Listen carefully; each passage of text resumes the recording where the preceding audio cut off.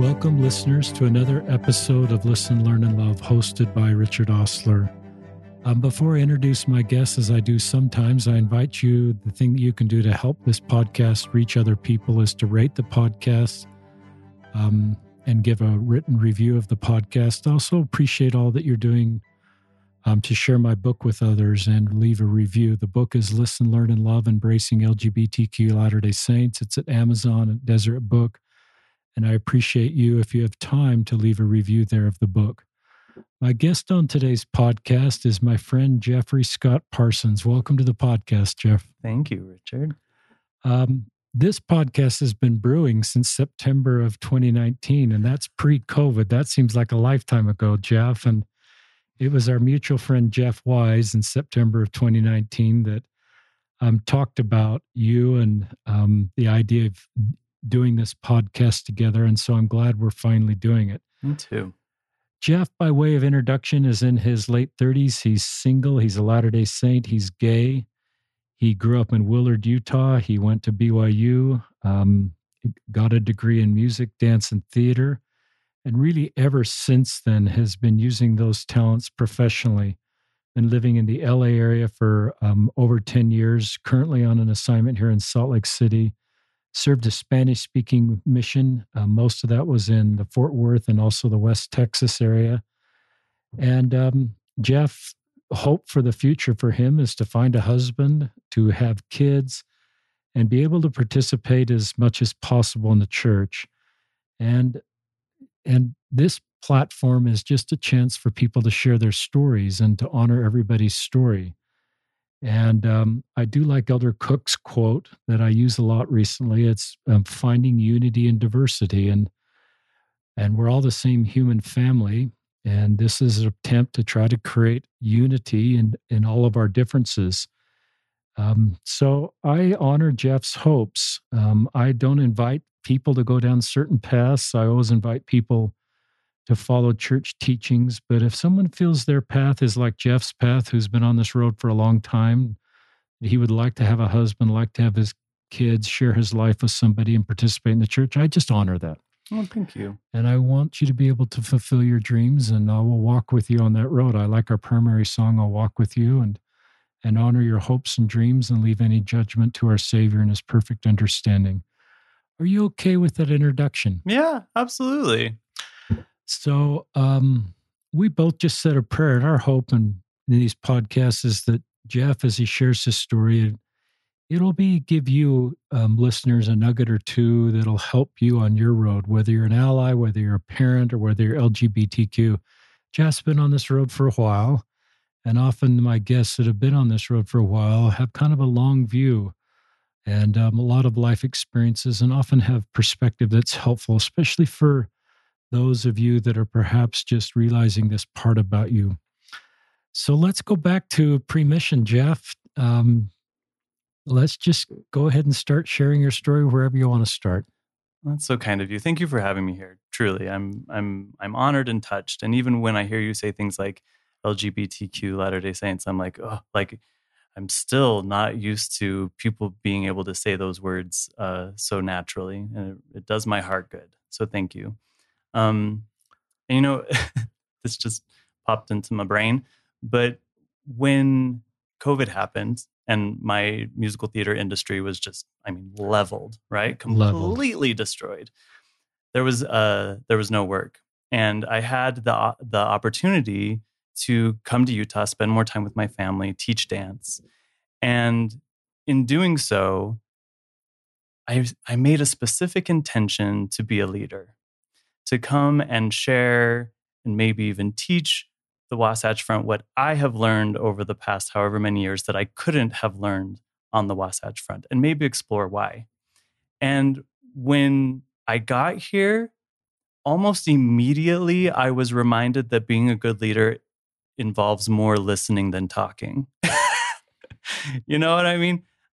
Here I thought I was going to be giving these sermons and opening everyone's mind, and very quickly I was humbled and realized, oh yeah, being a leader is all about listening. So that's my very long-winded way of saying thank you for being a good leader and listening.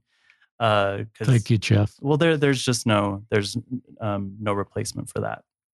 In terms of my life, um, I think sometimes queer Latter-day Saints, we have a lot in common with Joseph Smith because we're we're often expected to condense a lifetime of experience into one experience that happened in adolescence, and then somehow make that reverberate through the ages.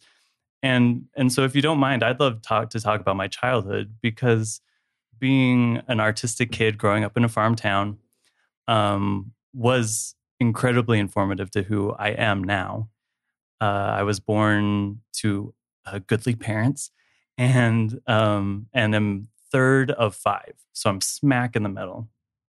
And even though we were all on my grandpa's farm property, like that's where our home was, so very much involved in baling hay and feeding cows and all of that, I kind of out of the gate was a very artistic, creative kid.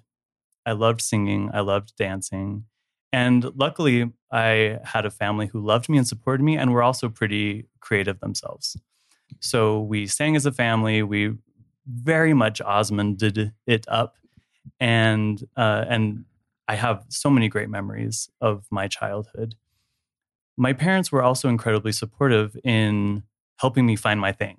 So when it came time to get passionate about something, we tried t-ball, we tried soccer, we tried karate. Nothing was sticking. And then one day we were at the county fair, literally the county fair. Like I said, farm town.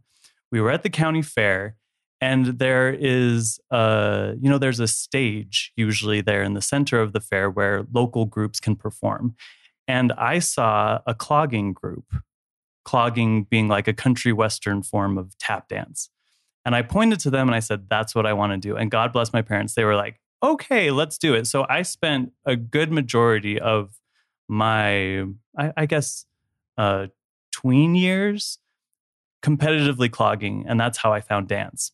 Dance then led me to local community theater and musicals. And musical theater, that was when I found my passion. I mean, truly. Musical theater became the filter, like the Instagram filter, if you want to think of it that way, of how I began to see and relate to the world. Stepping into these stories, pretending to be other people, I learned empathy, but I also learned history. I think those are probably the two most important things about my childhood. I had a family that loved me, and I had a creative outlet. And those two things have saved my life over and over again. Let's see what happened after that. As I continued doing theater, I was still a very, very obedient kid. Yeah, very diligent, had very specific goals. I was going to go on a mission, I was going to come home from that mission honorably, get married, have kids, temple marriage. And that was what I was focused on. And there was no question in my mind or even another option that was possible for my brain. That was what was going to happen. And I went on my mission, which was a glorious experience, served stateside. I was just doing an interview last week, and they asked me where I went, and I said Texas, and they're like, oh, well, at least you didn't have to go to Russia or, whatever it was. I'm so sick of that, because being stateside, and this is going out there to all of all of my my youngins, maybe who are planning to go on a mission, going stateside provides you with such an incredible opportunity to figure out why you are on your mission. Sometimes when we're in another country, as members of the church, you can almost confuse the hope of America with the hope of the gospel, that you're coming to people's doors with this world, right, that may be foreign to them. When you are in your own country, when you are in West Texas in a trailer park, walking around and thinking, I'm just a kid who likes to sing and dance and wear sequins. Shouldn't there be somebody here who likes to shoot guns? Why am I here? Those are the moments that I treasure, because it really caused me to stand up in my own life and take accountability. Anyway, that being said, mission was awesome. Came home from the mission, still haven't had any real gay urges. Do we even say that? That sounds so horrible. It's okay. But like no crushes on the companions, which I know may dash a lot of people's fantasies, but no crushes on the companions. Come home. Here's the thing though, no desire to date. Not in high school, not during the mission, not after the mission. 0.0 desire to date. And the joke I would often make was, dating seems a little immature. I'm going to skip right to marriage. Like that was my joke. And but there was a degree of truth to it, just because I had no desire to do so. Now, this is when I'm going to bring kind of a farm metaphor into everything, because I believe I had blinders on. Blinders are things that we put on horses. Do you know blinders? I do. So what's your understanding of blinders? It makes somebody more obedient for a horse. Exactly. It makes them, yeah. Specifically if they're pulling something, right? You put blinders on the horse so that they can focus straight ahead and they're not going to get spooked by anything in their peripheral vision. And I had on my blinders and I've even heard this metaphor used in church, to keep on the straight and narrow path. We put on our blinders. But here's the thing. Number one, not a horse. Spoiler alert, right? I'm a human. But also number two, we put blinders on horses because we're dealing with very sensitive, frightened animals. And we're not really interested in solving that problem. So we created something to put over their eyes to kind of be a Band-Aid, right? That's not how it works with humans. When we have parts of ourselves that are underdeveloped or ignored, they don't just die. They will manifest themselves, and usually in a dysfunctional way. And that's kind of a big point that I want to give to everybody who might be listening is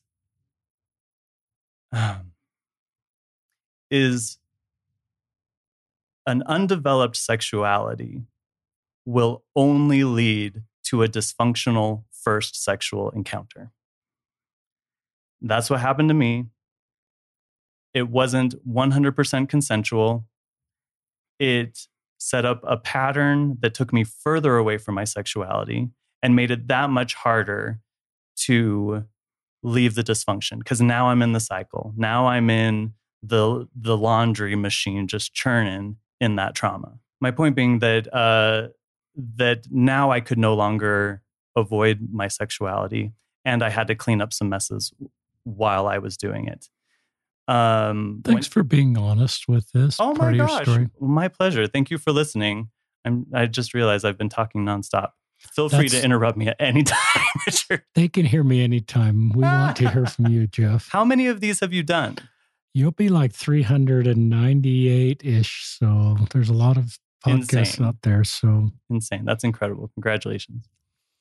When I tried to finally make sense of it, I went to a priesthood leader, and that didn't go so well. I went to my bishop, and I've often said that I was looking for mercy in the form of pity. I think that was my best case scenario I was hoping for. What he ultimately said to me, actually, it was a very short thing that he said to me. He said, I don't think you're ready to accept responsibility for your actions. Then he gave me the God Loveth His Children pamphlet, which I still have PTSD about. And then as I left the office, he said, and don't talk to anybody about this. And the first part about me not being ready to be accountable or responsible for my actions, the truth is he was kind of right about that. I had been so unwilling to look at every part of myself that it took something like this to wake me up. The second half, though, about not talking about it with anybody, left me feeling alone. And look, we have to figure out things on our own, but we don't need to figure out things all alone. You know what I mean? There's a difference. And so I then spent the next however amount of time feeling like I needed to go through this whole experience by myself. Once again, my two lifesavers, my family loved me, and I had a creative outlet. I could get on stage when I hated myself and pretend to be somebody else that I liked a little bit better. And usually because it's a musical, it ends with a wedding. And so I could marry a girl and my family could come see that. And it would make me feel better about myself. And then people would applaud at the end. Oh my gosh, are you kidding me? So those little moments really kept me afloat while I was figuring out my stuff. The problem there comes a point where the applause is never enough. And as I tried to own my sexuality more and start dating, those didn't work out. And I immediately decided it was because they were doomed anyway. There was no way for a same-sex relationship to be blessed by God. So of course they failed. And I took myself to LDS Family Services and started doing counseling with a therapist there. Asked her to take me through a workbook about dealing with what they then called same-sex attraction, SSA. And I always laughed because the book was called Evergreen, which is a Barbra Streisand song. Like, if you were going to pick something that I didn't know that. Evergreen, Academy Award-winning Barbra Streisand song. If you were going to pick something that wanted to distance itself from gay culture a little bit more, maybe stay away from Babs. Anyway, so we went through a great deal of that workbook, which, look, therapy and introspection is always helpful. But the problem there was, and I think that's my new phrase for this entire conversation. The problem there is that I knew all of the answers. My relationship with the gospel and my testimony and the way that I studied it meant that intellectually, I always had an answer for the workbook about who I wanted to be and what my spiritual goals were. And inevitably, the therapy session would end with the very kind woman saying, "Well, you sound great. Everything's fine." And then I would leave the session and think, then why do I feel so horrible? Eventually, I left that therapy. Just a question on yes, that of course, therapy. Was please. it conversion therapy to change your sexual orientation or not? I don't know. We were getting to the place of being very cautious about what it was. I want to say it was like conversion therapy light. Yeah. Okay. Yeah. Okay, So fine. definitely related. Around that same time, Prop 8 happens in California. Have you heard of Prop 8? Yeah. So for those who may not know, Prop 8 was this thing on the California ballot where it was possible to ban same-sex marriage from a constitutional place. And the church really took a firm stance in wanting this to pass and encouraging all of its members to make it happen. I had never stopped going to church. I didn't feel the desire to like give the church the bird and walk away. And obviously I was going through therapies at that time. So around that period, I would be in a sacrament meeting listening to somebody,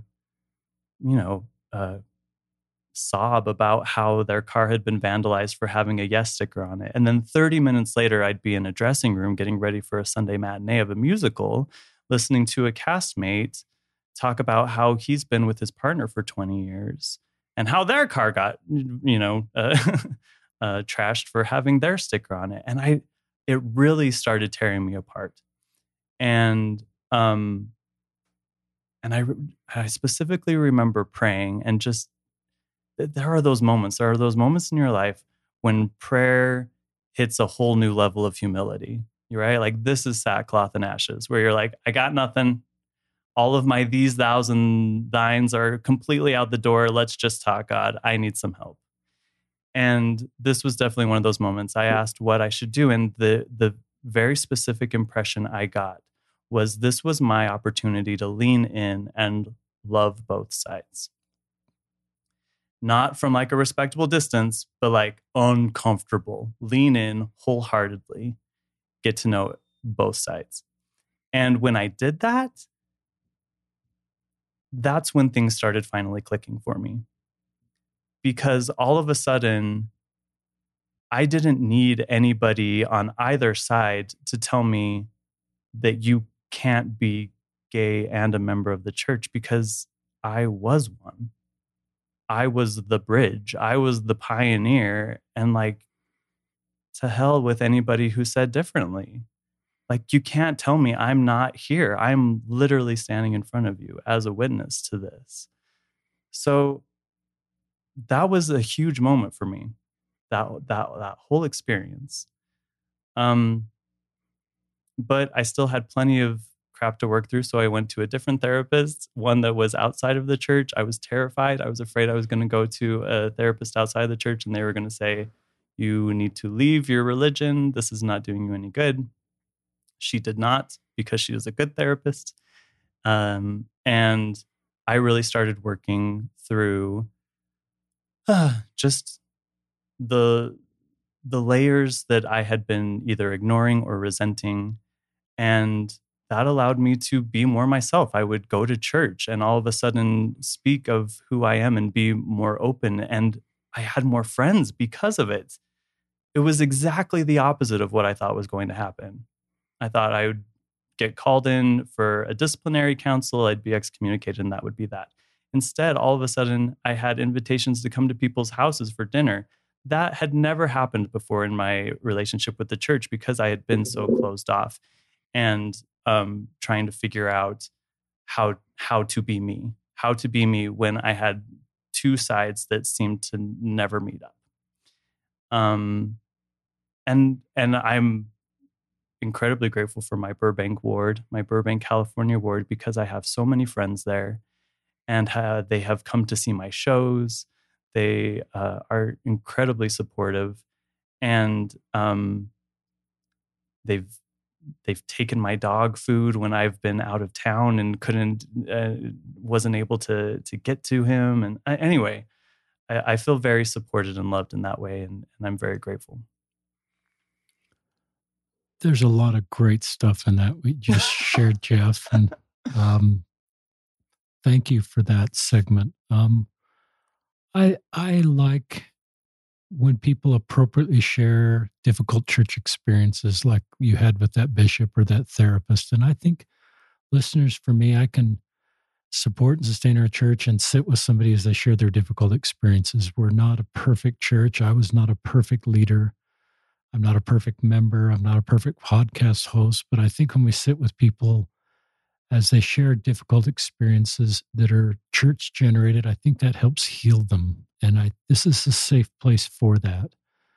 And not be dismissive of those kind of experiences. You probably have more you could share, and you may. So, and if I'm a local leader listening, it helps me to know how to do better. So I just appreciate that. I appreciate, I'm struck with Prop 8, and you're in the middle of Prop 8, and you realize you can't be on either side of this issue because you're both. Mm-hmm.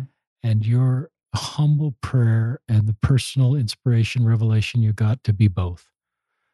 And that's what you've been doing ever since. Because when we introduced you in this podcast host, we introduced you as, somebody who wants to participate in the church and someone who's gay. Yeah.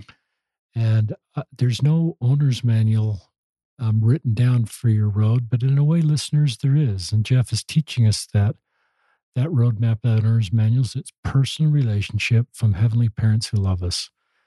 And nothing, even though you felt shame, I would think, for some of the things you mentioned earlier in the podcast, nothing you can do can take you outside the love of your heavenly parents. I think we should be taught that more directly, because I think people who feel like I'm not quite in a position where I can reach out to my heavenly parents, they really don't love me and really wouldn't help me if they, where I am right now. Yeah.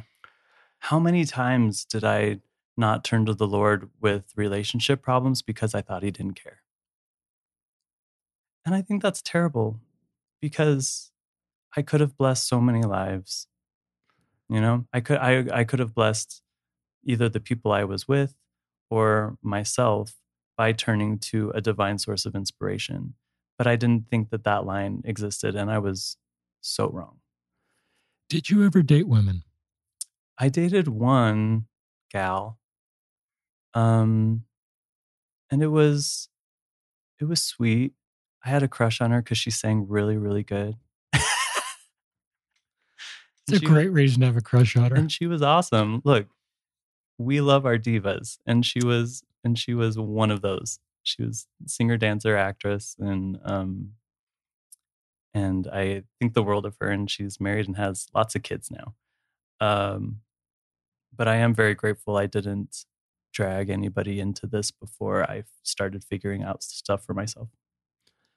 So just keep telling your story. Well, something that struck me as you were talking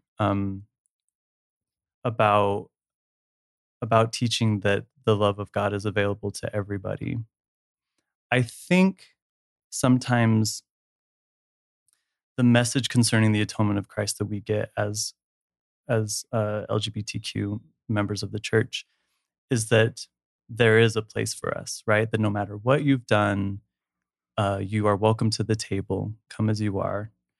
And that's beautiful and that's really sweet. But if I'm being completely honest, the true miracles that I have seen regarding the atonement in my life has been forgiving the people in the church who did me wrong. It's honest. And I'm telling you, there was a moment when I realized, oh my gosh, I'm not the prodigal son.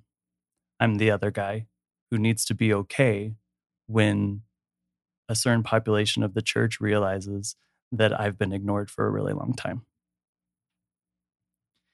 And to call upon my Savior and ask for, and really ask humbly, I would be driving to church and be thinking, Heavenly Father, help me to not want to smack that man across the face when I walk into sacrament meeting today, right? But that fount of love and forgiveness is always there, and it never runs dry if we're willing to tap into it. And the mantra I kept telling myself, oh my gosh, I'm always so emotional. Sorry, everybody. I'm an actor. I have all the emotions. The mantra I kept telling myself was show up and show love. And every time I would tap into that, like the forgiveness would fill my heart. And I'd be like, they just don't know any better.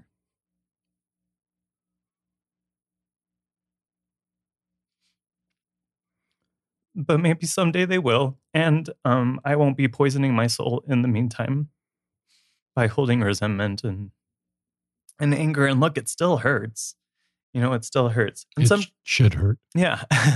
And sometimes I wonder, I'm like, should I send a passive aggressive email to somebody that's like, thank you for helping me get closer to my Savior by treating me so horribly? Like, is that a thing that I should do? And ultimately, it usually comes from a place of ego. And I realize if I want validation for trauma, I probably shouldn't go to the source of the trauma. That doesn't sound like a very healthy way to go about it. But I don't have any easy answers for helping other people be accountable for their actions in the same way that I was invited to be accountable for mine. Maybe having conversations like this is one of them, though. I'm just struck by that segment. I wrote down Moroni 7, the things that we teach about gentle persuasion, love unfeigned, charity. Charity is the pure love of Christ. And I also think of the scripture, wounded in the house of my father. I think that's an Old Testament scripture. And that's what's happened to you is wounded in, it may not be the house of my father. It's just wounded in a house of where it should be a house of safety. But one of the things that, show up and show love is what you just said. And to me, we just come out of General Conference. I think we both watched that. And I look at, we talk about living the gospel of Jesus Christ, but then when you talk about this experience, it's doing it in real life. And what do you do if you're a gay Latter-day Saint and you go to church and you hear unkind things about you? Because you're part of a minority group that you can't control. Mm-hmm. And you've had a bunch of that in your life. And, Steve Young calls you guys the warriors. I was on a call with him today, and he just talked about the warriors. And then he talked today about just that you have helped him understand the law of love. Wow. And how to love and support and be kind and turn and come to that through the pain you felt firsthand, that helps you understand the atonement of Jesus Christ, because it's not theoretical to you. No. I've never felt closer to my ancestors. Why? Because when they were walking to Salt Lake, they couldn't point to somebody else and say, I'm doing it like them, so I know I'm okay. And even though in some ways I feel bad that I had to do it by myself, that's faith, y'all. And sometimes I'm like, oh, poor straight people. They don't, they have so many people they can point to make themselves feel better about their choices or their faith. And I just haven't had that. Which means I've made a lot of mistakes, but I've also never questioned my relationship with God, because I know that it's mine and nobody else's. Why have you not left the church? I've literally never had the desire. I get messages from LGBTQ investigators at times. And what would you say to a gay man in his 20s or 30s that wants to join a Christian church and is interested in our church and maybe other Christian churches, some that maybe even quote unquote more affirming and would allow a same-sex couple to fully participate? Would you give that person anything unique about our church and why they should consider our church? Or would you say that's just something you've got to work out with God, and I'm not going to give you any specific? I'm sort of taking you back to your mission in Texas, but with a whole different set of circumstances. Do you know what's interesting? I, for the longest time, would have these really vivid dreams where I would be back on my mission, like specific areas, and I would see the streets, but it would be just a little bit different. And then I wrote a show about my experience as a gay Latter-day Saint. And when I started performing it, I stopped having those dreams. I think in some way, in some subconscious way, I wanted to be able to get back to that sharing of my testimony. And so to do it in a very raw, real, hopefully funny way with lots of tap dancing, that maybe I was doing that in some small way. But to answer your question, tell our listeners the name of the show. Oh, the show was called Comfy, because it was all about getting comfortable with the most uncomfortable parts of your life. They tend to be the most formative. And so I wanted to encourage people to laugh along with me about all of these little forks in the road that have popped up, whether it's, me feeding cows and being obsessed with sequins, or wanting to worship at church and also love a man. So we're going to get to that question. How can people find the show? Is it online? Can people watch it? I did it. Is it? No, it's not. It's not recorded anywhere. I never recorded it. I did it in LA a bunch and San Diego a bunch, and then also took it up to Silicon Valley. I did it in Salt Lake at the Affirmation Conference. It was just something I needed to get out of my system. I probably won't do it anymore, but great job doing it. Oh, thank you. But I'm excited to do lots of new types of shows that I think are even maybe meeting us where we are now even more. Sorry, I'm still trying to get back to your question because it was such a good question. What would I tell of an investigator, an LGBTQ investigator looking at the church? I would say that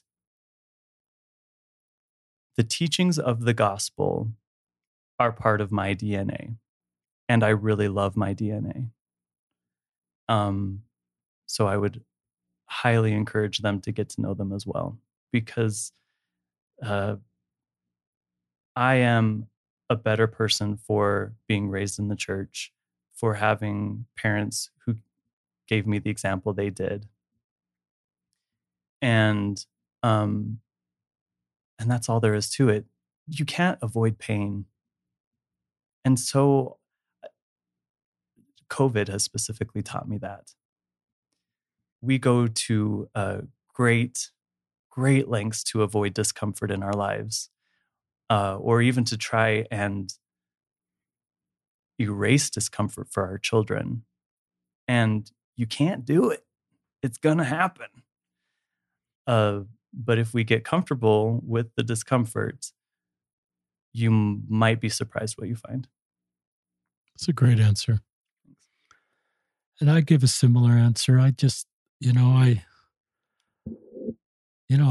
are LGBTQ people getting baptized into our church, and there are LGBTQ people leaving our church, and people like you staying. And I do love some of the beautiful, unique, restored doctrine that came through the restoration. The idea of heavenly parents, personal relationship, the atonement you've talked about, plan of salvation. There's just unique, beautiful doctrine that I think the world is pretty. One of the things that I believe is we're all kind of wounded, Jeff. Oh, absolutely. And I think we all need the atonement to heal us from our woundedness. And that's I think we have great insights into the power of the atonement. There's sin-related part of the atonement that we teach pretty young in the repentance process. But there's this other side of the atonement that's become clearer to me as I'm aging up, is just all the pain that's not anybody's fault related, that just is part of mortality that is really wounding. The pandemic, to your point, is really wounding.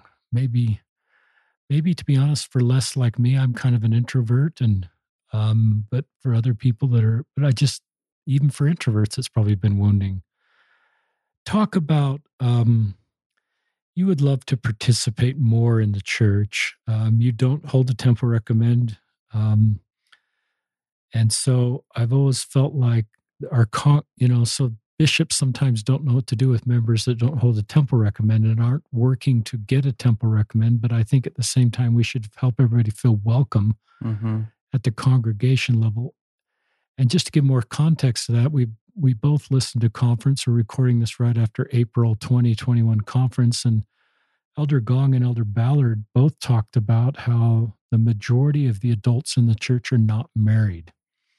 And you are not married. And he talked to Elder Ballard, I remember in particular, talked about people need a feeling of belonging. And that seems to be one of the things that the brethren are picking up on, is that a lot of people don't feel a feeling of belonging in their ward. And it may be related to their marital status, but it may also be related to they just don't feel they're being put to work and their talents are needed. And I think being put to work and being valued and building up the congregation creates a sense of belonging and creates authentic connection. And so with that kind of long lead in, talk about how you'd love to be better.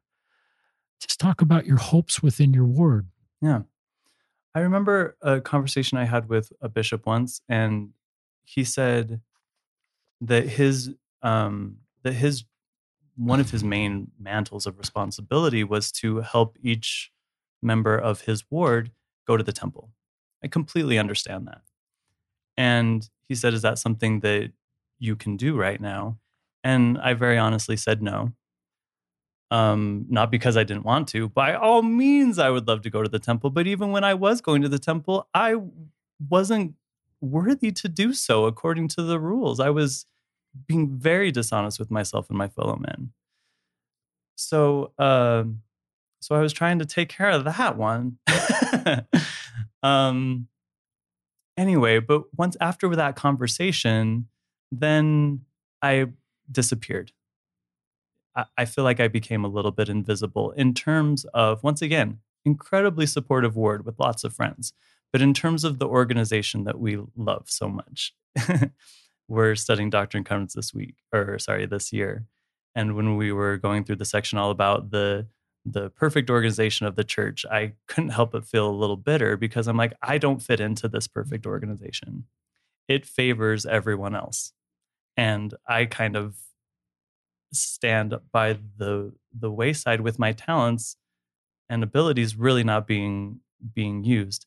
And it's not that I haven't tried. Good heavens. I remember I was in elders quorum and they were talking about going to the temple, and I was sitting there pondering to myself, how can I help this quorum reach their goal of temple activity? And so I spoke up and said, you guys, if I want to be able to help here. So if you need babysitters in order for you and your wife to go to the temple, I will do that. Wow. And I left because I cry all the time. I then left church and like cried in my car for a couple minutes because I hadn't expected to say that. It just came out. And then I didn't hear anything. Wow. And then I asked if I could be like have ministering families, because I am not afraid to go knock on doors and get to know people and talk to people. That's kind of one of the things about my career, is that I'm constantly meeting new people and having to speak in front of them. And then I kept getting the feedback of, oh, well, we're still trying to figure out what families go with what families. And 2 years later, still never received ministering families. I asked if I could have any other sort of calling. I feel like I'd be a great primary chorister. I'm not one of those people who's like, I sing for a living. I don't want to sing in ward choir. I've repented of that kind of thinking for long ago. And I had a bishop said, well, we really love having you sing in sacrament meeting. Like that was the one thing that I could do. So then I texted a member of the bishopric this past year and said, I would love to prepare a number for our Zoom sacrament meeting. Awesome. Great. Never heard back. So that leads me to think that it may be one of three things, possibly all three things. Number one, we're disorganized. Very possible. Number two, there's a personal bias. Totally possible. Number three, there's something in the handbook that I'm not aware of that is keeping me from being seen and used. It may be a combination of all three of those things.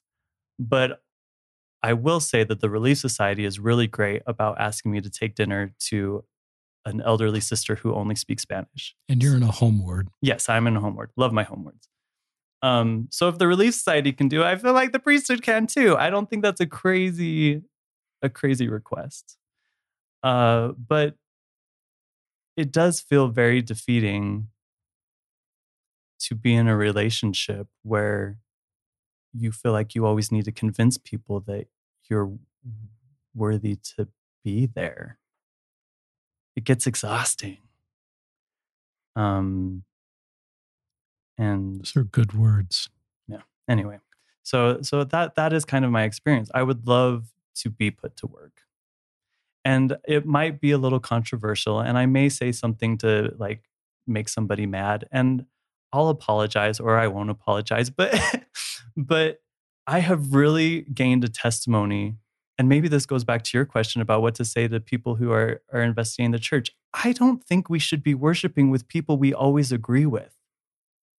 There are plenty of people in the world that I like and wouldn't trust to watch my dog. But there are so many people in the church that I don't like that I would 100% trust with my dog. I think that that's one of the true things we get to exercise when we worship arm in arm with someone that we really don't hold anything in common with other than a desire to be better and to know God. It's fascinating. My mind's just churning. My mind's going to Brene Brown, Braving the Wilderness. Belong to yourself. And just that you are that book. And it's sometimes you belong everywhere, but you belong nowhere. And you certainly feel that, I bet. You're in all these circles, Jeff, all these beautiful communities, but the sense of belonging is almost harder sometimes. But there's beauty in that, but there's pain in that. But I think I don't think the responsibility is on you. I think the responsibility is on us as local members and local leaders to help create the very best set of belonging. There's a lot of callings that don't even require membership. In our Really? ward, we've had people serving in the scouting program that aren't even members of our ward. In our ward, we had somebody later join the church teach, occasionally the Sunday school lesson because he knew the Old Testament really well. Wow. Well, just be aware, if you call me a scoutmaster, everybody's like going to learn how to sew and There you do go. theater. So just be aware. Could you reach people as a minister in your ward that no one else could reach? I think so. And so I just invite us to be prayerful about, Elder Ballard's asked us to create a feeling of belonging for single adults, in particular in conference. And I just, that's more than half the church, and probably that percentage will continue to increase. And he didn't say some of them are LGBTQ, but I think we all know some are. Mm-hmm. And that's why they're single. And they need to feel like they're needed and can contribute. And I think it's on us to create. Now, there's some callings that require a temple recommend. You're probably not going to be elders quorum president, or in the elders quorum presidency, you're probably not going to be a teacher. But there's callings that are just less like that. And you've mentioned several of them. Mm. And I don't think the handbook, has a list of callings that require a temple recommend and ones that don't. But I think there's a general feeling that some don't. And I've just always felt, listeners, that the gate's wide at the congregation level. There shouldn't be a belief or behavior hurdle to feel welcome. I think Elder Uchtdorf taught a principle in his conference talk when he said there should be no sign at the door that says your testimony should be this high to enter. Mm. And I think he's teaching a principle there that we shouldn't create a belief and behavior hurdle to feel welcome. That's for the temple where there is a sign at the door, so to speak. There is a belief. You've got to have a level of belief, and you've got to have a level of behavior to go in the temple. And I think you're just at this point in your life saying, that's not where I'm going, but let's let you feel welcome and needed in the congregation, because that's a win-win. You're more likely to feel the love of your heavenly parents, to be able to reflect on the Savior. And we're more likely to have your talents to help us. And who knows, the missionaries may bring a gay investigator to church one day. Well, and wouldn't it be cool if you were splitting with the missionaries, talking about, right, this church has unique things, and that's why I'm in it. I don't want a 19-year-old facing the questions that I had in my 20s about being a gay member of the church. Are you kidding me? But by all means, take me along. We will get real. We'll get real. I think there's fear of this gay agenda that you're going to, somehow, and I hope that's triggering when I say that word out loud to you and to many of our listeners, because I think you don't have an agenda to change primary kids into being gay, or to, I don't even know what that means. I really don't. I know the gay, that is a whole nother podcast, but I think you're just trying to bring people into Christ and feel needed and wanted. And there should be no perfect love, listeners, casteth out fear. And I don't think we should have fear of people like Jeffrey Scott Parsons that want to worship with us, that somehow that should be a fearful thing. That should be a great thing. And I'm not saying that it's not scary. It is a little scary to have a paradigm shift in your life, right? Once again, we avoid discomfort and pain. And if you've looked at life for a certain way for a very long time, and then my gay butt comes into church and mixes that up, because I think it is easier to demonize gay culture or the gay agenda or whatever you want to call it when we're not at church. But when I show up, all of a sudden it's a little harder to ignore. And maybe that is that's like the punk rock in me that likes to mix things up. But it's with love. It's with love. And I feel it in my heart that I have so much to share, and it doesn't come from a place of fear. So I don't want it to be received that way either.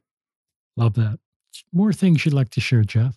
As someone who is part of entertainment and media, I sometimes hear our approach and vantage point on entertainment and media in the church, and find it a little limiting, because not everything, so much of what I have learned about the gospel, about history, about being emotionally healthy, has come from artistic stories. And we are so good at sitting in a Sunday school lesson and talking about the story of Nephi building the ship and mining every little detail that can be applied to our lives. And we're really bad at doing it with a Disney movie, right? Art isn't a babysitting. Art isn't a babysitter, I guess is what I want to say. Art is an opportunity to go within, just like a parable from Christ. Why do you think Christ picked parables? Because there is a way to personalize and find deep, deep truths that you can't really just from reading the Ten Commandments, you know? And so I really, I guess once again, from a place of fear, I invite everybody to not fear art. And because, as one of my favorite composers, Stephen Sondheim, says, God is in the details. You look at any story, and if it is a reflection of real life, God will be there, the gospel will be there, and it will only work to strengthen your testimony. Love that. I mean, that's why I'm still in this industry. That's why after a year, I'm still waiting for theater to open back up, because I believe that this is a way for me to continue to grow as a person and to provide opportunities for other people to do so. And it sounds like this has saved your life. I mean, it has. It really has. I never got to a place of suicidal thoughts, and I'm very, very grateful for that. And I know it's because of my family and my creative opportunities. If any of Jeff's family's listening, thanks for the son you've raised, the brother that you have here, your uncle, your friend, and your creative family, your artistic family. And I do think sometimes church culture wants to find a bogeyman to kind of pin the world problems on, and Hollywood sometimes gets that. Yeah, well, we're messed up. I look, we have our problems. I think, the nuance of that is there's great good in Hollywood and there's problems in Hollywood. And that's true of probably all the spaces out there. And I think we just have to develop better ways of talking and finding, just not pinning all the world problems on one thing or one group or one industry, because there's great good in Hollywood. Absolutely. Well, there's a composer, John Rutter. Have you heard of him? No. So he did a lot of choral composing, and the Tap Choir sings his stuff all the time. He was an atheist. I don't know if he's still alive. Forgive me, John, if you're listening. He was an atheist, and yet he's created these works where God is in the details. And I think this is what I love about artistic people. Sometimes they're sharing their testimonies and they have no idea. Once again, because if you are creating, I believe the gospel to be real. I believe the principles that Christ taught to be real life. And so if you are creating something that is real life, Christ is in there, even if the artist has no idea. So use it. I love that. Will you tell our listeners about Hearth absolutely, in the Bay Area, and what who introduced our listeners to the Wise family? We've never had them on the podcast. They're great allies and great examples for me, but just share our listeners about the Hearth. What an incredible experience this was. So Jeff Wise and his wife, the Wise family, they're I think his wife's named Catherine, but I can't remember. I can't remember either. I'm so sorry, Catherine. Sorry, Sister Wise. Wonderful, wonderful people who have created a support group for anyone who may consider themselves to be LDS and LGBTQ. So many acronyms. Just when you thought that there couldn't be more acronyms in our church, then I show up and I'm like, you have to use LGBTQIA plus. Anyway, they created this support group for anybody wherever they are in their journey to come and feel a part of a family. And they'll have monthly activities. I was performing in a show in San Francisco one Christmas, and so I attended their caroling activity where we went and caroled to all of Steve Young's neighbors. It was so much fun, and everybody was so kind. And because I met them through that activity while I was away doing a show, they invited me to come bring my one-man show up and do it as an activity for the Hearth. And wow, that was really special to perform it for people who knew exactly where I was coming from, and then also have allies in attendance who invited me to go to church the next day and sing one of my songs for the primary kids. That's cool. Like, oh my gosh. What did that mean me to so you? Happy. It meant the world to me, because it meant that when I was on stage sharing part of who I am, they received it and thought that other people should know about it as well. I mean, that's our goal as missionaries. That's the opposite of creating shame. That's just this talent you have. We want you to use that talent. And that's a memory I will always cherish. A small little we were in a middle school sort of auditorium, and we had maybe I think less than 30 people. It was a small little intimate audience, but the spirit was mighty strong. Love that. Yeah. So Jeff and Catherine, we did confirm through some Facebook stalking. It is Catherine. We both were. I'm so sorry, Catherine. We both were pretty sure. So they are a great couple. Yes. And there's a Hearth in Salt Lake City now, and maybe other areas. Will you just talk to young teenage LGBTQ people right now? Yeah. What would you say to somebody who's closeted, hasn't told anybody about this, that just worries about their future, full of fear, high school age LGBTQ Latter-day Saint? Absolutely. I would say you don't need to have all the answers right now. And I think that that's really important in a society that has progressed a lot in a very short amount of time. We forget that 20 years ago, things were very, very different. And so now we can be very impatient about, you haven't come out yet, or you haven't done this, or there's time. Yeah. What there isn't time, however, is to ignore and feel shame, because those things, while they may feel like they're invisible, they're actually taking a toll and creating a lot of damage.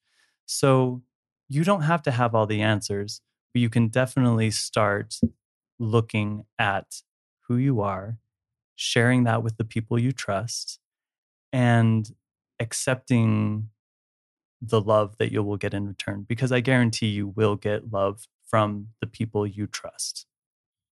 You may not get love from people you don't trust, and you may not realize you don't trust them until you don't get it.